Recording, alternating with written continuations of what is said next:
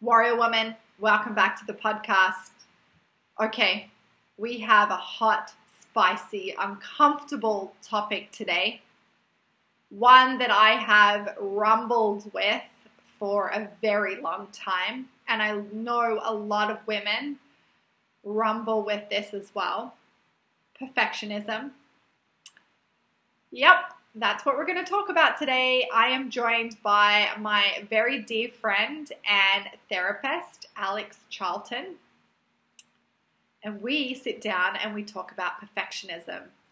Alex is a counselor and she works a lot in the eating disorder space. Her lived experiences motivated her to venture into the counseling field. And now she really supports others. She supports her clients on this journey to self-acceptance. And in this journey to self-acceptance, there's a lot of rumbling with perfectionism. So today we talk about that. We talk about our own experiences with perfectionism. And even as I record this podcast intro, there is like this little voice saying, oh, maybe you should have said it like that. Or I probably wouldn't have introduced it like that. And it comes up a lot in my work. Every day I have to rumble with it, dance with it. And I've gotten really good at dancing with perfectionism. But it took a long time and a lot of work. So today in the episode, we talk about, why it comes up, where it comes from, how we can start working on dancing and rumbling with it. And Alex will give us some tools that we can use to really help us move through what can feel like a debilitating, quality that we have in us. So enjoy this conversation. It was a pleasure to sit down and speak with her. She has an abundance of knowledge around this stuff. Get out your journal, maybe take some notes. Enjoy this episode on perfectionism. Welcome to the Warrior School podcast, the podcast for women who train. I am your teacher, Amy Bowe, coach, dietitian, and the creator of Warrior School. I believe the quality of our cycles determines the quality of our training and lives. And I believe lifting weights, knowing our cycles, and training with them is the future of women's training. Each week on the podcast, myself and other professionals will talk about how to know your cycle, eat to support your physiology and training, and how to train smart so you can finally get the results that you want in your training. Okay, warrior woman, let's do this. All right, we're recording. Woohoo! We're going to talk about one of my favorite topics today, and I believe it's one of your favorite topics as well. Mm-hmm. We're going to talk about perfectionism. Yes! It's like when sometimes you say that word, I reckon that sometimes viscerally we probably get this like weird feeling in our body sometimes when we talk about perfectionism. It's a big topic, but one I'm sure we have all experienced at some point And it's really ironic because it's the pot calling the kettle black here. So both of us, I think, have layers of perfectionism, and I think that's what makes it really interesting that we can come from that angle of lived experience to help whoever else identifies with that, and to move it out of a space of like the pathology that it's bad, it's wrong, but how can we use it efficiently and effectively in the areas that are appropriate, and then fine tune and shift it in the areas where it's causing dysfunction. Yes. Yeah, so that's what we're going to talk about today. Yeah. Where do we want to start? Well, like you said, it gets such a bad rap, doesn't it? Mm-hmm. Absolutely. So why don't I start by just sharing a little bit of how I see why it comes up. Yes. And then, let's just see like how I'd love to hear how it shows up in your work, with your clients, and particularly in the fitness community.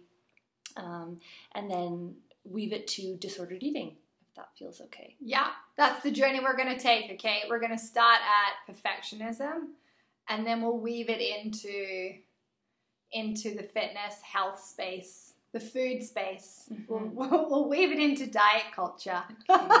Okay, perfect. So for anybody listening, I'm going to use the term ego and how I sort of define ego. There's lots of different definitions out there, but just so we have all the same sort of vantage point, I describe it as the part of us, a part of our psyche that is wired for self-preservation. So it helps us to survive, it helps us to identify threat, for us to want to be the best and to be right and to have control, because if we have control and certainty, then we're more likely to survive threat and danger.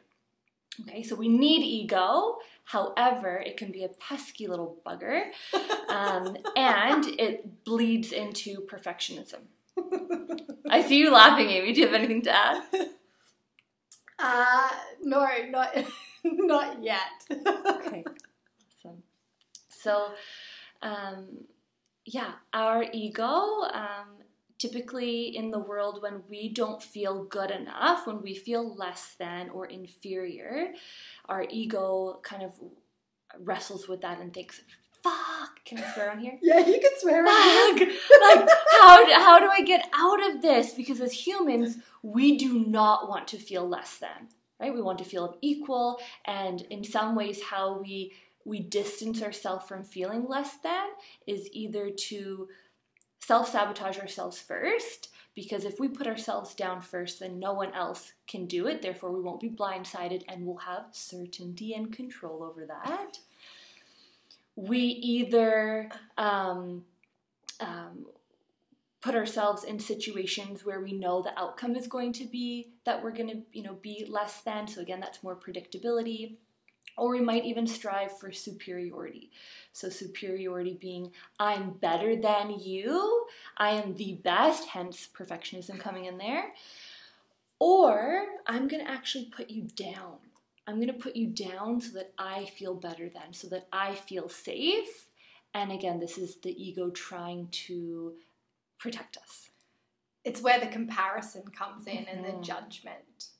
So you're saying its birthplace is really from us wanting to feel safe and certain. You got it. Okay.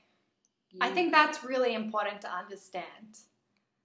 One, it's totally normal to experience it, but it's coming from a place of wanting to feel safe and certain. Mm-hmm. Absolutely. And if we are able to strive for equality in relationship, whether that be in a romantic relationship, friendship, work, family, and the larger, society at large, there's space to be imperfect and for that to be enough. Yeah. But oftentimes that doesn't feel accessible. That doesn't feel like that is enough. And so I'll just, share that, as children, it's super important. Our sort of, we're egocentric as children. So everything that happens outside of us, we internalize as meaning something about ourselves. So if I, grew up in a chaotic family, then my childlike self would think there's something wrong with me. I've done something wrong as to why there's chaos on the outside.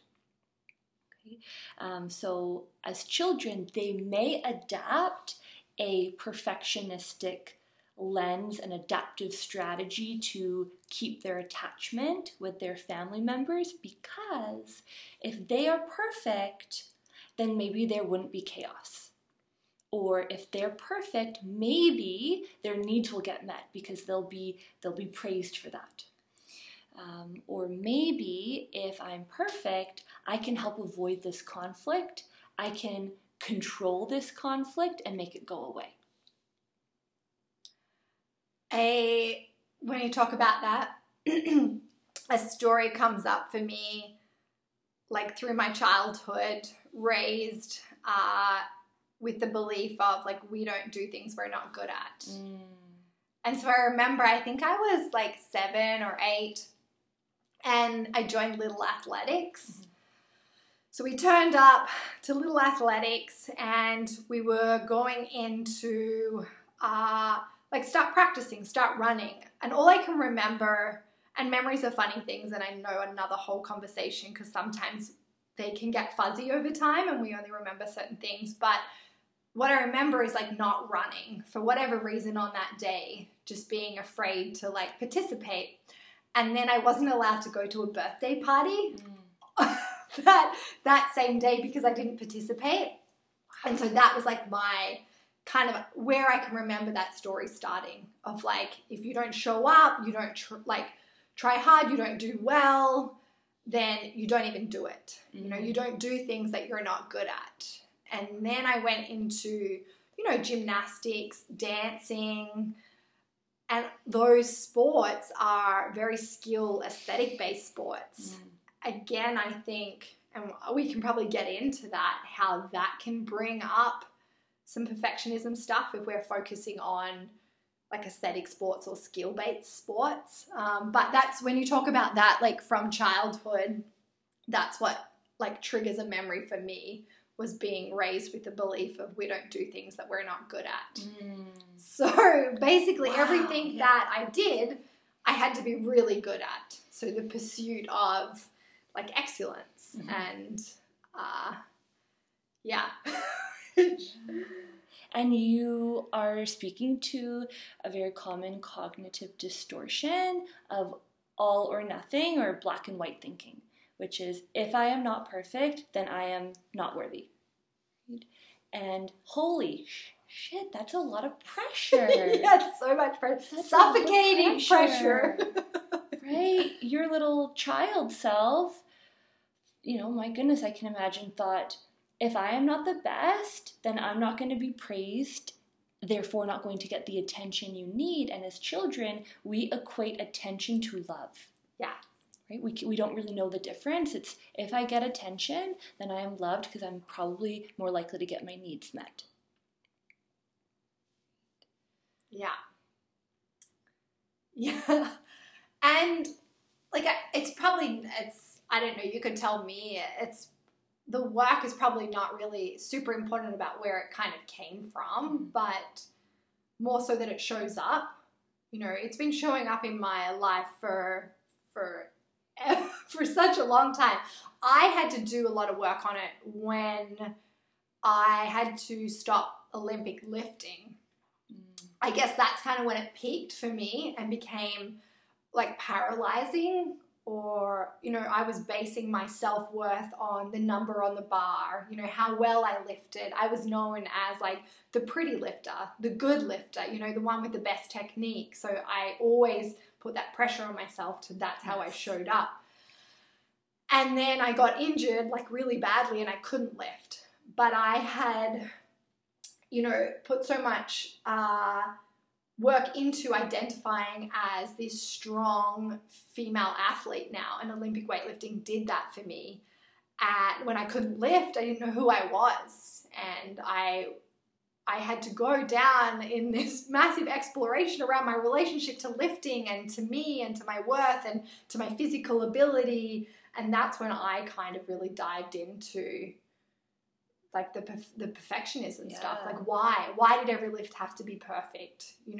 How did that serve me? Yes. And so I think, so where can we can go from here, knowing that, okay, it's super common. It comes up for us to feel like safe and clear. It can come from our childhood because if we get praise or attention, that's how we feel like loved. Can I jump in for a sec? Yeah, go. There's a piece that you were saying that's so poignant, and it has to do with identity. Yes. Right? It's the perfectionism helps to create and forge the identity that you want other people to see you as. And this is another layer of perfection, is it tries to control how others see us. Let's just take that in for a moment. Say it again. It controls how other people see us.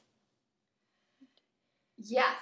Right? So with that piece, whether it's disordered eating, eating disorders, being really good at academics, being like an amazing artist, or being an Olympic weightlifter. Being a really good Olympic weightlifter. Yeah. Right?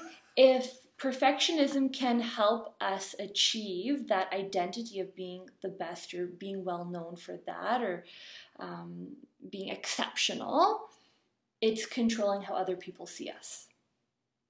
Okay, but I'm going to put like a big caveat kind of in here. So, because striving is good, Mm-hmm. Working towards something, wanting to be good at something. I'm going to use Olympic lifting a lot, Sure. yeah, just because that was probably a really big relationship of mine with this topic. So I think showing up, trying hard, wanting to like get really good at something is like, when do you know that it's a bad thing? Mm-hmm. Does that make sense? Like, if I want to do Olympic weightlifting and I want to be really good at it, when is that? Does this make sense? When is it a bad thing? When do I know that, like, yeah, you go. Okay. She goes. We've known each other a long time, so most of the time I talk in half sentences, and then Alex can just finish my Oh my god, you're so funny.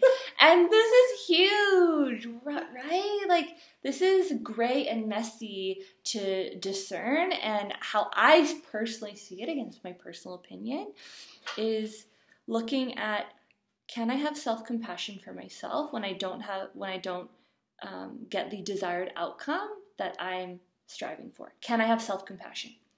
Second, is my self-worth attached to that outcome or that image that I'm trying to portray? Okay, so, and if it is, red flag, right? Red flag, perfectionism's getting too much. And then 3 is, am I neglecting my needs for other people or the context in order to make that perfection happen?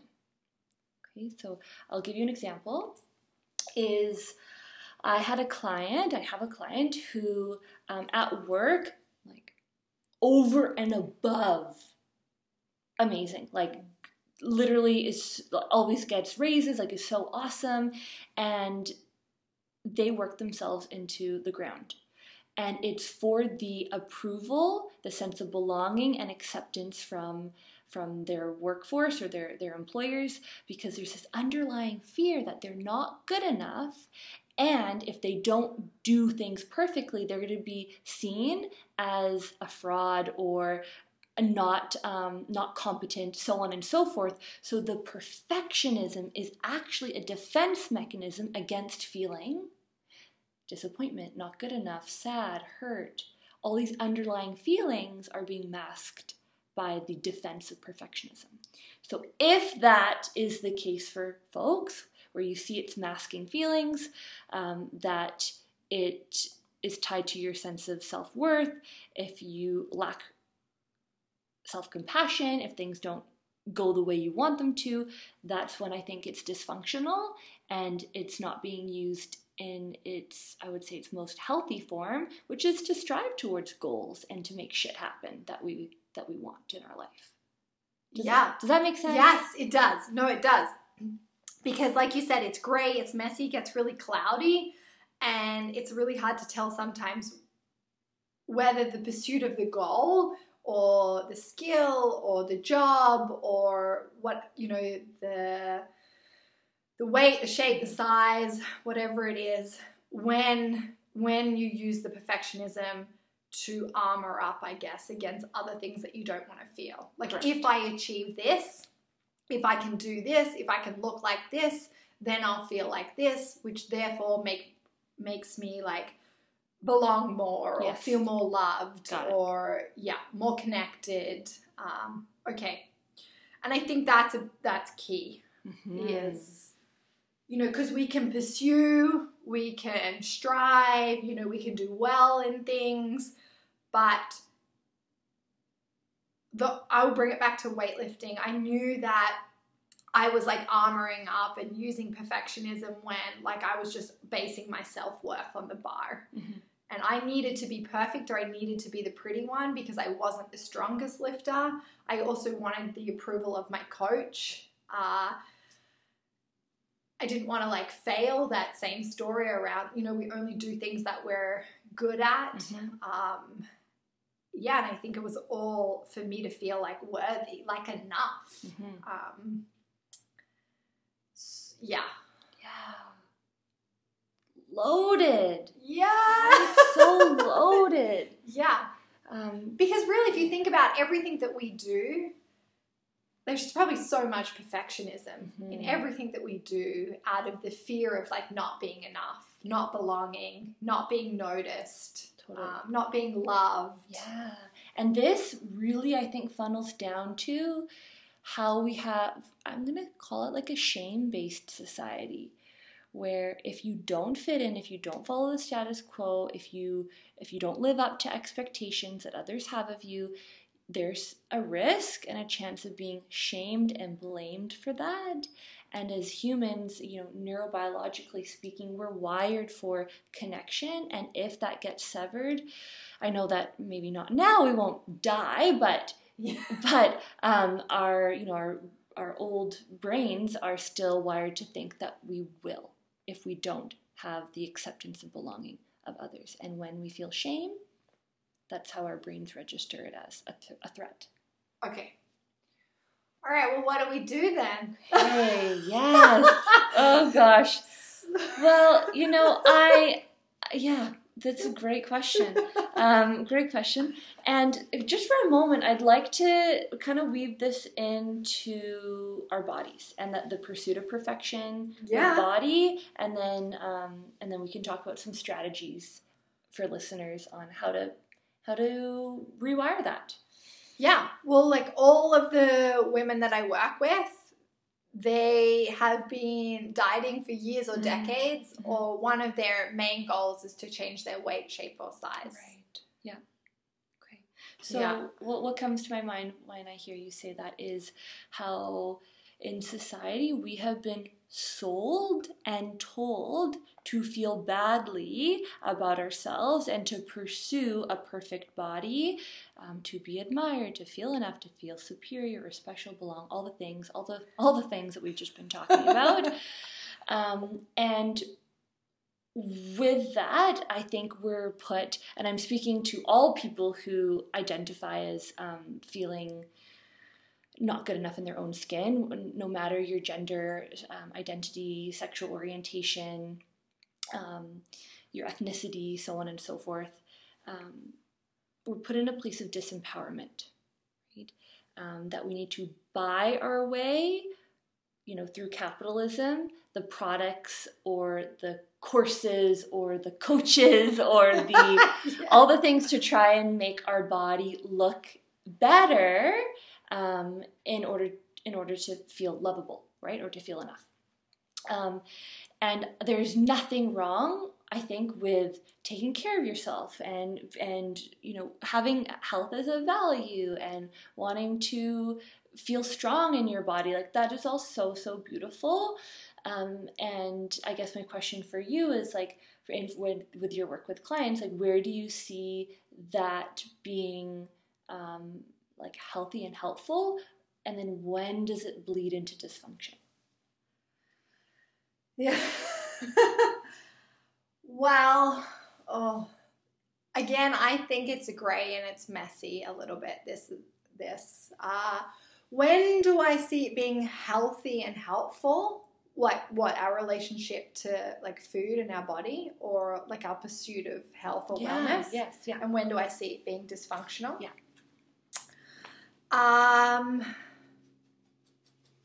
So I'm probably going to start that.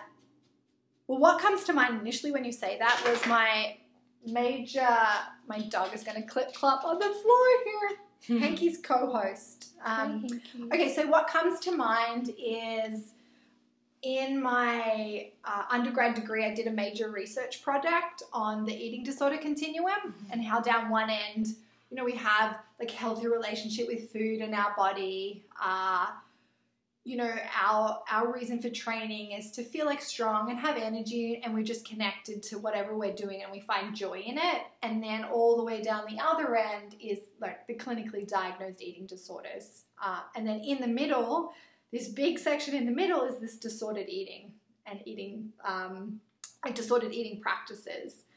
So often when I start working with women, they're in this middle place, and they've been in this middle place for a really long time.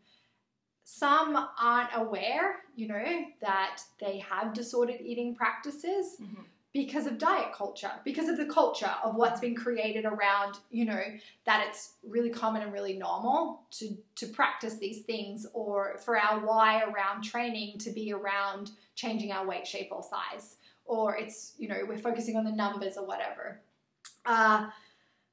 And so I'm finding that a lot of us sit in this place, this disordered eating place, maybe unhealthy relationship with our training and our body. And we're doing a lot of practices and behaviors that are just in pursuit of changing like the external. So changing the weight, shape, and size. So that's when most women come to see me. You know, all this stuff has really challenged them on like their deepest level. And they're at this place where, you know, they've been training this way for years or decades. They've been following, you know, multiple diets. They've been in war basically with themselves and their body for a really long time. And so where we start our work together is like exploring that, like exploring like, why do they train? You know, what are their thoughts around like their body and around food, their views. You know, what have they tried before? Why hasn't it worked? And so we dig deep into that. What does results mean to them? You know, why do they want to get wherever they want to go?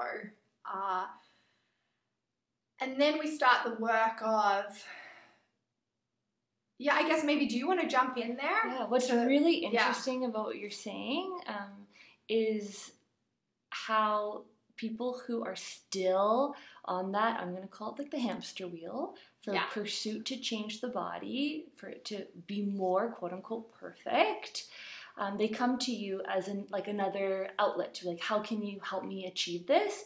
And because I know you and how you don't want to perpetuate that track, right? That you want to intersect and help them heal their relationship to themselves and body, and to feel strong, but not get sucked into that being their worth. Am I correct on that, saying that? Yeah. Okay. Basically, I'm stomping on the loop. Right. You're trying to cut the closed loop cycle, and that is so admirable. Like, I have so much appreciation for you and your work, that you step in and try to help sorry to anyone to say this, but before the train gets into a train crash, like it's headed that direction, and you're trying to, you know, give them a chance to jump off.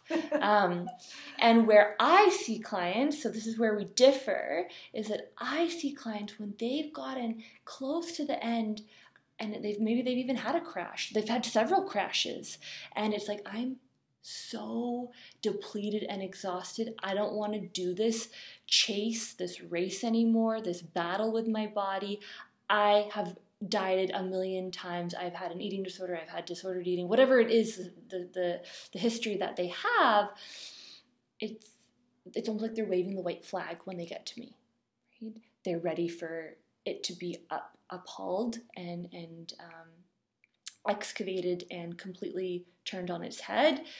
And that's where we see people at different stages of their process. Yeah. Right? Alex is at the end of the train crash there. No, she's not just at the end. She's all through the journey. But yeah, like you just said, you are in connection with these people that are exhausted from their eating disorder or their disordered eating. Like this pursuit goes on for, I've seen it for years. I've seen it for decades. Yeah. This, the wheel, the loop. And my question to sort of pose to the listeners is, when will it be enough, this pursuit for a perfect body? When is it going to be enough that you want to completely change and rehabilitate your relationship to body and self and food and exercise? Do you want to get into the train crash, or do you want to keep running on the hamster wheel? Like, when is it going to be enough? And disarming the illusion that the perfectionism tied to disordered eating and or overexercise, looking at the ways in which it has promised you something. Like, what has it promised you? Has it promised you happiness? Has it promised you love? Has it promised you you're going to be more popular, or whatever it is? Looking at what you think you're going to get with your continued pursuit of that perfection, I think, is incredibly important to look at first. What are your thoughts? Yeah, I agree. Yeah. What's at the end? Like, what is the outcome? Mm-hmm. Yeah. Not like the outcome for the weight, shape, or size, but the feeling underneath that, that you think that you will get when you get there to that weight, that shape, that size. Yeah. Yeah. And what I find just so hysterical and shitty about being a human is that the strategies that we apply to avoid feeling not good enough, disappointed, sad, hurt, shame, grief, all of that those strategies, such as perfectionism, disordered eating, eating disorders, they don't actually bulletproof you from feeling those feelings. Yeah. The strategy isn't working. Yeah, that is hysterical. I really like that. And it's so horrible to come to that reality that this armor we're loading on isn't actually protecting us from what we're trying to avoid. Right? So how I see this is we move from the defenses of perfectionism, of eating disorders, of overexercise, and we move into the anxiety that brings of not being perfect, and the potential of losing connection, and the potential of things not going the way we wanted, or uncertainty, or the unfamiliar. Like, really coming to that anxiety with compassionate curiosity. And then once we're able to acknowledge and be with what is, drop down into those feelings that you so desperately do not want to feel. Because those feelings, unless we feel them and acknowledge them and honor them and look to them as a source of wisdom with information, they are going to keep rearing their ugly head over and over and over and over again until we heal and process them.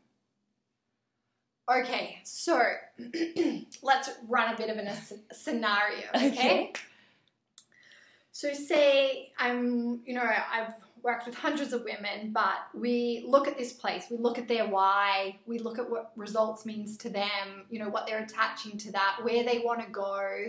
I look at obviously their metabolism, the state of their nervous system, their relationship to food, their relationship to exercise, and I'm linking the training and the nutrition and their cycle together. And the first goal really is to heal. Mm-hmm. Yeah. And that can look very different from depending on where they are, what's happened. And healing for them might be seeing someone like you, or a psychologist, and really doing that work. Healing for them might look like working in this like the intuitive eating space and like really working on trying to fuel their body. So actually their body has some fuel so they can, you know, have stable energy, stable blood sugar, so their brain can function to like do the work.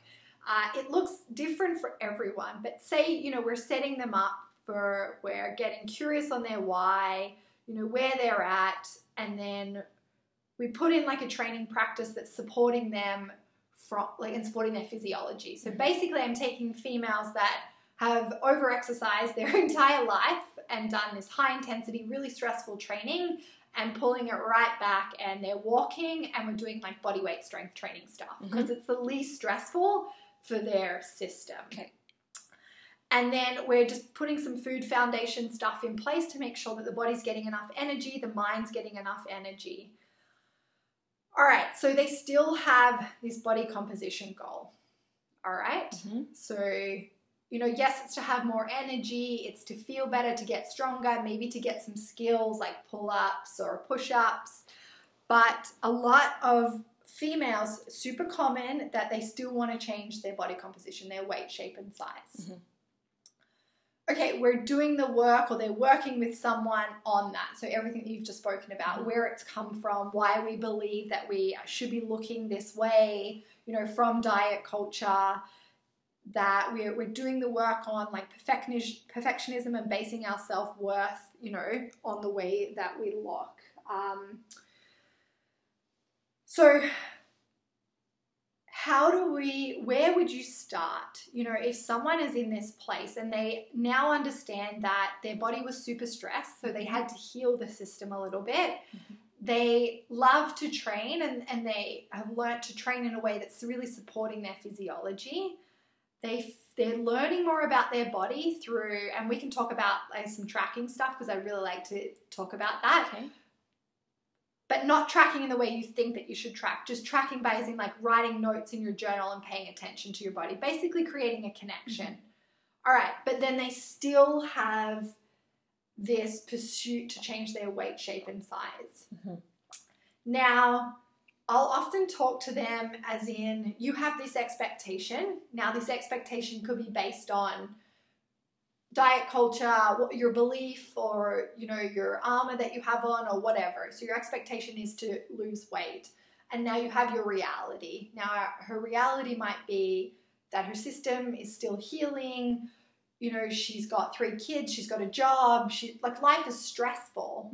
And the gap between the expectation and the reality is so big. And this is what I'm finding. It's that we're putting this expectation, there's a couple of pieces that you'll probably speak to. One, first is the expectation, and then how do you work on, how do you as a practitioner help someone really get curious about this expectation and about why they want this goal? And then how do you help them be okay with the fact that even if we change their reality and support their system, and they still choose to like, you know, have the job and the kids and all of the stuff, you can't get rid of the children, but the reality is still sometimes stressful. Like our life is stressful, that reality might not support what where they think they want to be. Basically, they're comparing themselves to like, you know, an athlete or, you know, a bodybuilder or a model or someone that has a different reality to them. So they're, okay, so the first piece I want you to talk to is, say they've done the healing. Yeah. They've learned about the food. They have more energy. They know that this way, this longer way, is like the right way for them to like work on this stuff. But they still are attached to this body composition stuff and losing weight. How do you help them with that? Okay, great question. So there's a couple things that come to my mind. Trust, don't let me forget this. Trust, grief, and I want to say like new expectations. Okay, trust, grief, new expectations. Yes. Don't forget that. Okay. Trust, grief, new expectations. Okay. Yeah. So with trust, if it sounds like, you know, a lot of your clients are doing that work of doing things that feel good for the body, moving the body that feels good, eating it feeding it in a nourishing way that feels good for the body, sleeping, having authentic connections, like really having a holistic sense of health and well-being, and still fighting the body. Right? Still wanting it to be different. Okay? See, I like how Alex can wrap up what I just said in 5 minutes in 2 sentences. Okay? And therein lies the incongruence. Okay? And I'm going to unpack incongruence so we all are on the same page of what I mean. Is feeling a certain way or thinking a certain way and not aligning and acting in that, right? So if I have a value of, let's say, integrity, but I'm acting in a way that's unintegral, that's incongruent. Yes. Right? If I say that I love my body and I accept my body, but then I'm trying to change it, that's incongruent. Yes. Okay? So there's a lack of trust with the body. We're not trusting the body, and essentially when we're saying, yeah, I love my life, I'm doing really good, but I still want to change it and I want it to look a certain way, we are communicating to the body, I don't trust you. You can't give me what it is that I need and what I want. I'm going to abandon you right now. Okay? So people, I would encourage you to really grapple with, is incongruency showing up for you? Do you trust the body? And if you authentically did, there would be some peace. I could say no.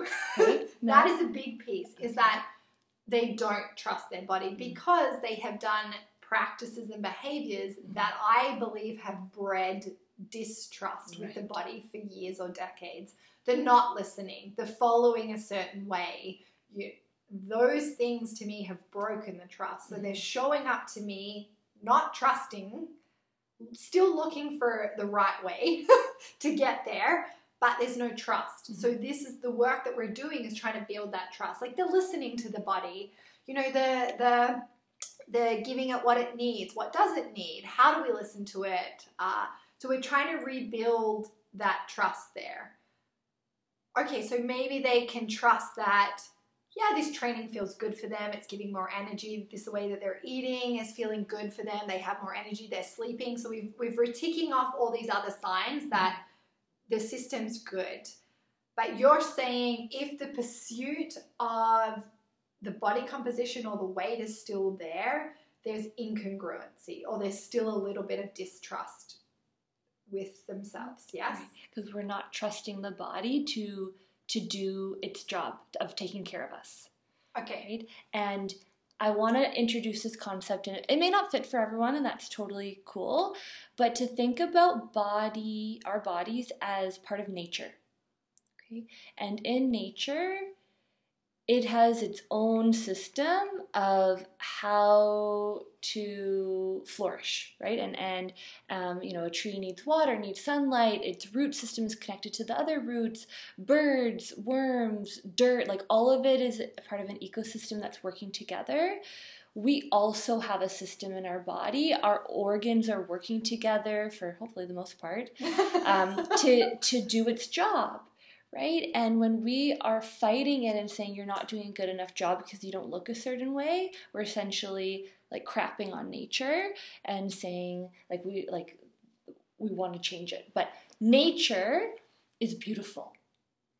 Nature is beautiful. Your body is beautiful. Another person's body, whether they're smaller or larger, they are also beautiful because they are part of nature. Okay? And in nature, everything changes. Yes. It is vulnerable to fragility, and we can't stop that, whether through aging or childbirth or like hormone stuff or like just a change in lifestyle. Like the body is going to change. Our cells are replicating and dying all of the time, and we don't like that because we can't control it. Hence I say this all of the time. Right? The impermanence of it all. And this is why the listening, the understanding to your own body is so important, because what works for you today may not work for you tomorrow or in a week or in a year's time. But you need to learn how to look after the body, how to nourish the system, no matter what's going on, and everything's going to change all of the time. Yeah. How you train will change, your work will change, the environment will change. All of those things are stressful. Now, not bad. It changes the system. It changes how the system responds. And so I say that often. We're doing the work, so then you know the body and you know how to like self-regulate, you know how to manage. Mm-hmm. Following a way or our protocol forever never works, because nature changes. Nature changes. Changes. And Absolutely. then that's what creates a lot of like friction, a lot of like, I failed because this thing, and I often say, yeah, at the start, that thing could work for you for sure. Yeah, at the start, if you train hard and you follow a certain diet, yeah, you could lose weight or you could change your body composition. But it often doesn't last, because our amazing bodies and our physiology is so complex. And we need to understand that complexity and then be able to put in like, you know, practices and strategies that can support that complexity. And just doing this one way, again, just like it fuels that distrust, because we never truly learn to trust our body. Yeah, absolutely. And, you know, I know sometimes you get mad at the weather for changing. Amy loves the sun, everyone. I do. I get right? so mad. So mad. Yeah. And I sometimes judge a day by the weather. Right. And you're forced, like we're all forced to ride that out and to trust that nature is going to take its course, and whether it's, you know, shit and there's something terrible that happens, a devastation or disaster, that the nature will recalibrate and it will come back to a homeostasis, right? So we have to, I believe we have to approach our bodies in that way. And much like you wouldn't berate your toenail for growing, or, you know, berate your hair for turning gray or growing, which maybe you would, to thinking the same way about your body, right? That the, you know, the cellulite or the expansion of the waist or whatever it is, or the boobs that get more saggy, you know, the elasticity of our skin, that can we look at it the same way we would our toenail or our eyelashes or our shoe size? Like, why do we have to be at war and berate the body? Okay, so what are like a couple of things that people can start to think about or ask themselves or do to work on this bit? This expectation, or, you know, it's okay. So you said trust. Yeah. So we're getting curious about, you know, do I trust my body? Why don't I trust my body? How could I build trust with my body? Is there some incongruency here? Yes. Why is there some incongruency? So we're asking questions. Yes. And then you said trust. The next one is grief. Grief. Okay? So grieving the thin ideal.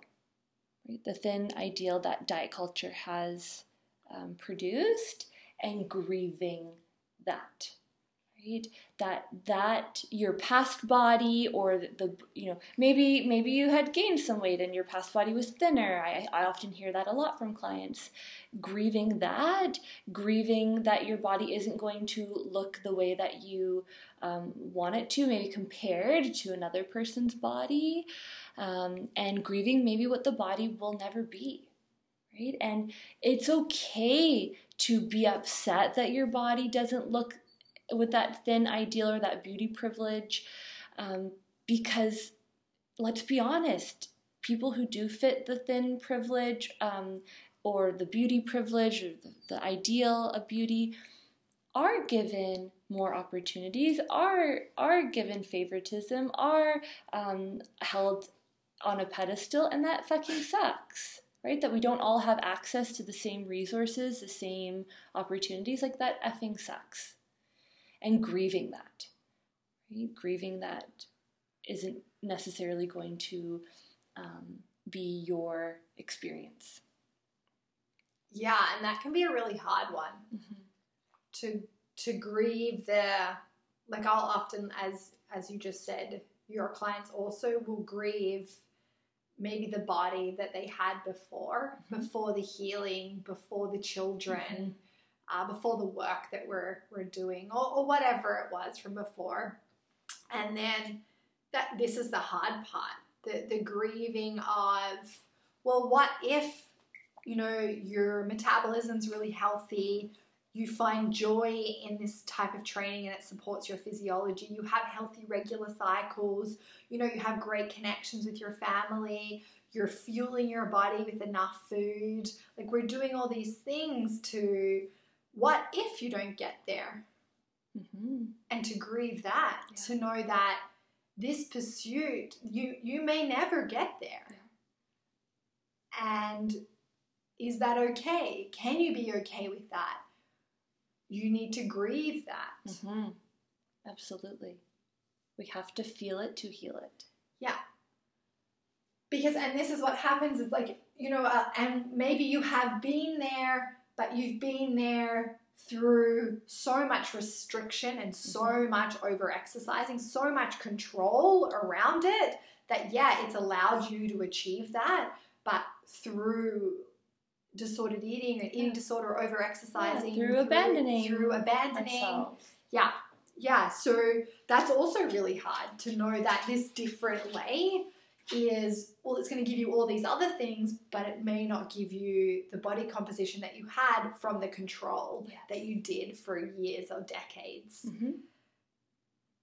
But how do you even help someone work through that? Because that's really hard to grieve. Absolutely. And there's lots of different strategies. I recommend seeking counsel, talking. I personally like to express through speaking my thoughts, my feelings, and ideas to people I trust. But journaling is great. Artwork is great. Connecting with nature. We heal in community, and so I'm a big advocate for connecting with other humans to share our stories, if that feels safe for you to do that, and to be witnessed, right? Okay. That would be my recommendation. But grief is not a linear path. It's very twisty and turny. It's kind of like waves. I also describe it as sort of an infinity sign, where we get these different bouts of emotion: sadness, anger, resistance, resentment, joy, even excitement. Like, it will come in waves, because the moment in that wave where you realize, holy shit, I'm free now, I don't have to keep myself in this prison I've created for myself, how free that will feel and how scary that will feel. To step out of that prison, that you don't need to restrict the body in order to live a good life, right? To live a fulfilling life. Okay, so we have trust, we have grief, right? And expectations, right? So what I want to say about that is, and I know that you've spoken to this before, but the question about expectation is, would you treat a friend or someone that you love the same way that you are treating yourself and your body? If the answer is no, I want to invite everyone to see how unhealthy and unfair that is, to live in a world in which there are rules and ways of being that apply to yourself that don't apply to others, and vice versa. And, oftentimes I ask a client, like, okay, tell me about your best friend. Like, would you love them any less if they were living in a larger body? And so far, 9 times out of 10, someone has said to me, absolutely not. I would still love them the same. Okay? So let's shift and make these expectations flexible so that the expectations align with the pursuit of your values, and that your expectations have generosity and compassion for yourself, and that the expectations that you hold yourself for are to fill your cup up and aren't to live a life that other people want you to live. So, for anyone who's in a partnership where maybe their partner says, yeah, I'd like if you lost some weight, I'd like if you were a bit, thinner, like, holy crap, first of all, that's a huge red flag in a relationship. But really, like, I've heard so many people tell me something along those lines, or that their parent told them they needed to lose weight to be healthy, or that their parent was concerned about their weight, or that their parent said, let's do a diet together. And so we're literally being told that thinness is good and fatness is bad. And if we align with living our life for other people, are you really going to find satisfaction in that? My guess is no. Yeah. My guess is no, because you only have one life and we need to live it for ourselves first. Consider other people, care about other people, and not the other way around. Yeah. So the work then becomes like looking at like shifting the expectation or creating new expectations, or that's like the last part. I'm not going to say the last part because there's no order, but it's just another part of this. Yeah. So I'll share with you my personal experience, just like hot second here. So I also had an eating disorder years ago, and always thought, okay, I'm going to get better, and now I'm not, and I'm going to get better, and now I'm not, and full disclaimer that the recovery process is not linear. It is topsy-turvy, ups and down all the time. And I think it wasn't until I did have that shift in expectation, where my expectation of myself is to be a kind person. It is to put my healing as a priority. It is to be integral in relationship. It is to love more. It is to learn more. Like, putting the onus and the expectation on the things that are, I'm going to say, more internal, an internal fulfilling experience versus the external. Yeah. Yeah, that's hard. Mm-hmm. It's hard to do, to come back to like the internal ones, and not in the culture that we live in. It's a really hard thing to do. The exposure that we get to the external, and the constant comparison and the judgment, and I think it's a really hard thing to do. Not I often say, like, it's healing's not impossible. It's hard, like you just said. It's like it's not linear, and it's so it's messy, and it's not a one-way street. And I'll say the same thing about like healing our body, maybe our nervous system or our metabolism, healing our relationship to training, and it's not linear, but and it's really hard. And I think the hardest piece that I find that so many women struggle with is, okay, well, what if I did all of these things but then I'm still not where I want to be, still attached to this outcome, to this weight, to this shape, to this size. And for me, like, I have a little bit of a different like background with it. For me, it wasn't the pursuit of a weight or a shape or a size. I've never counted anything in my life. The only number that I was ever attached to was the number on my bar for Olympic lifting. But I always pursued and based my worth on my physical ability, like how strong I was, what my body's capable of. And for me, that's who I am. I am a mover. I train. I'm strong. But there are all these other things that I have had to dig deep and find, like you just spoke about, the internal things of not like, yeah, I can do this really cool skill and that's great, it makes me feel strong, but like, why do I want to feel strong? What does that do for me? How does that impact how I show up? And what are the other things? I'm a great listener. I am a great teacher. Like finding all those other things. Absolutely. Finding value outside of the physical, whether that is how much you can lift, how strong you look, or the inches on someone's waist. Seeing your value outside of that, and ideally, hopefully, for this journey to move into a place of acceptance, which definitely comes with those grief feelings of disappointment. Or when our identity changes, like my goodness, when you were sick, and what was the illness you had again?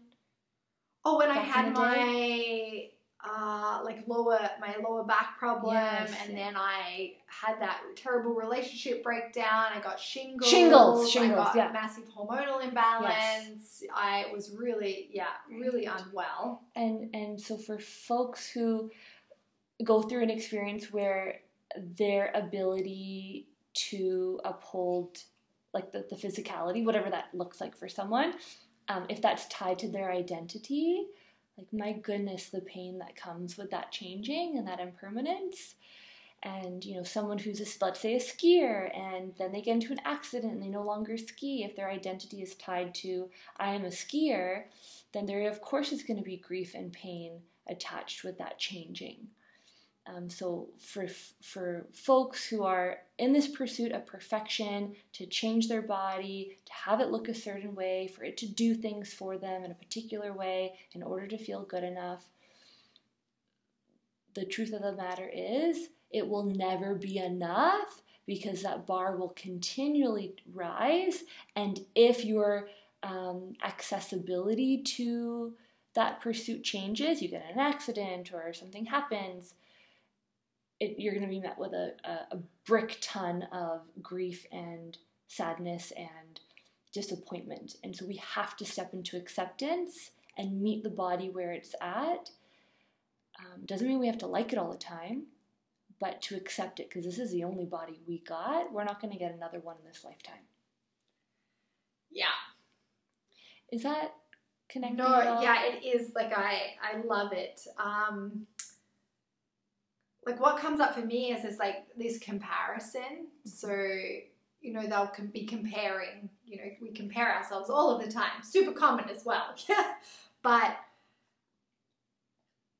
I guess the way that I can describe it is like movement and training is like who like what I do. Do you know what I mean? But there's so many. It's what you do, but it's not who you are. It's what I do.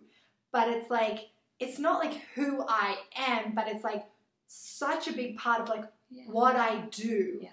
As in, like me personally, like I've been a mover for forever. It's a way that I express myself, the way that I connect to myself, way that I find joy in like moving. Now, I haven't had the healthiest relationship with training forever, from, gymnastics and dancing and then Olympic lifting, really like aesthetic sports, outcome-focused sports, and I've had to work really hard on changing my relationship to training. What does it mean to move the body? To do something that you just do for joy, that might be just like a little bit softer, that's not outcome-focused. But like, I find so much joy in the practice of training. Beautiful. That's like like, but if you don't love running, don't run, because you think that it's going to give you this. And this is what I say all the time. If you don't love doing something, but you're doing it because you want the outcome, or you think that it will impact the body composition, but there's no joy in it, eventually it's going to cause more harm. You know, it's going to be so stressful because it's coming from this place of like fear and scarcity. It's squishy. The physiology knows that you actually hate running, but you're forcing yourself to run. Mm-hmm. I think where I'm going with this is like, you know, after we pursue this, you know, this way to train, to change our weight, shape, or size, but there's no joy in the practice of doing it. Mm-hmm. But we're comparing ourselves to, you know, does that resonate? Yeah, I hear you. I totally hear you. And I agree that how we operate should be coming from a place of, does this feel good? Right? Does this feel good? And the truth is, what I've seen is that healthy part of, yeah, this makes me feel good and I feel strong and this is like so uplifting and I have great energy, and can be mixed in with the disordered, unhealthy part, which is, I want to lose weight. Like I still want to lose weight. I still want to, you know, change my body. And that those can be really entangled sometimes. Yeah. Right? It's not one or the other. They can be mixed in. And for my clients, like I say to them, and I've said this to you too, it's like, I can't say that you can't have the desire to want to lose weight. That's your choice. But I can't get behind that because I believe, from like my own personal belief here, I believe that it causes more harm than good to orient ourselves in that direction. And the same thing with perfection. I can't orient with a client and help them be more perfect because that's a defense to get away from experiencing their whole experience. And I can't get behind that. So for any of your listeners, like, where the heck are you going with this? Is I want to invite people to get super curious about how these complex layers are working and unfolding in your life. And if you feel that it's causing you more harm than good, then let's do something about that. Right? Reach out to a friend, reach out to a mental health professional, reach out to a life coach, reach out to a coach, and see what there is to be done to rewire and recondition yourself if you're not living the life that you really want to live. It's probably a good place to end on, is it? Do you want to talk about anything else? No, I mean, do you have any questions, or do you feel we could just talk for hours and hours and hours. I kind of just want to, like, there's so much in that, so I want to maybe give like a few things. Well, basically you could probably just listen to the episode and just like see what comes up, like what questions come up for you, I would say. But okay, so we covered perfectionism. And when we start to rumble with perfectionism, what are we doing? Where do we kind of start? Do we start just by noticing, just by paying attention? Do we start by asking ourselves some questions? Yeah, okay, great. So yes, first we want to increase awareness. So that's going to involve paying attention. Right? Pay attention to yourself, to your body, to your inner dialogue, and to notice what the heck's going on there. Right? I'm just laughing because that is a hard thing to do. Yeah, it's scary to pay attention because what might I learn? Yeah. What might come up if I pay attention? Right. And for people who don't know who don't know like what's going on the inside of perfectionism or disordered eating is, running the show, is it's okay to not know, but you either don't know because you haven't taken a look before, or you're too afraid to take a look because you're afraid of what you might find. Yeah. So paying attention, and when you find something, to take 10 deep breaths. And then orient to making one step, one decision that will be supportive of, I'm going to say like your higher self, right? Higher self I describe as like that place that's coming from love, that's of your best interest, that is the healthy part of you. Yeah. Okay, and then the next piece is around the trust piece. Just like asking, do I trust my body? Do I trust? I want you to just touch on trust. What was the second one? Expectations. That grief. was the third one. Trust, grief, expectations. So with the trust piece, how do they connect in with that? Yeah. So trust is a choice. Okay? And the reason why we don't trust is because we are afraid of being disappointed, and it's easier to not trust ourselves to get away from that. I was waiting for her to say that. Okay. Trust is a choice. Trust is a choice. So you get to choose that. Okay. Right? To choose to trust yourself. And what does that feel like? What is the difference between trusting yourself and, I'm going to say, like, betraying yourself? Yeah. Right? So getting curious about that. That's what I would say for trust. There's more, but maybe we could do another episode on trust. Yeah. And then grief. Feel the feels. Feel the feels. Get connected to someone, something. Express yourself. We want to activate the right side brain, and the right side brain we need for processing emotion. So music, movement, metaphor, imagery, like really just get it, like sinking into the feelings. Yeah. Okay. And then expectation, checking in with yourself. Would I treat someone else the same way I treat myself and my body? If the answer is no, your expectations need to be revamped, right? Right. And aligning your expectations to be with your values that touch base with your internal experience and not the external satisfaction. Yeah. So that's what I would say for that. Beautiful.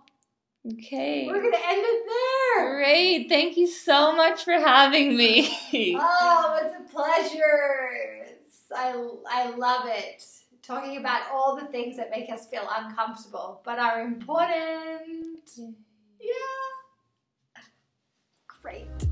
You can listen to these episodes wherever you listen to your podcasts. Please give the podcast some love by subscribing now. And if you enjoyed this episode, please rate it and share it with another warrior woman. Bye for now. Hey warrior woman, I've created something very cool. Warrior School. Do you feel like you can't get the results that you want in your training? You don't know how to eat to support your training and cycle? And do those irregular or painful cycles actually stop you from training? I've worked with hundreds of women and have had thousands of conversations, and most have struggled with at least one of these things, some all three, for years, sometimes even decades. Warrior School was birthed from what I have learnt and experienced myself over the last 13 years about training, food, and the menstrual cycle. It's an individual coaching program and online community for women who want to get strong and learn how to train with their cycles. So if you're feeling lost and disconnected from your body, if you're feeling tired and confused, and you feel like you don't have a good understanding in how to train for you, I'm here to tell you that there's something you can do about it. Warrior School teaches you how to train smart to get results. You will learn to understand what works for you, and it will feel really bloody good to train. I will also teach you how to eat to support your metabolism, training, and cycle. Join this community of women who lift weights, track their cycles, and train with them.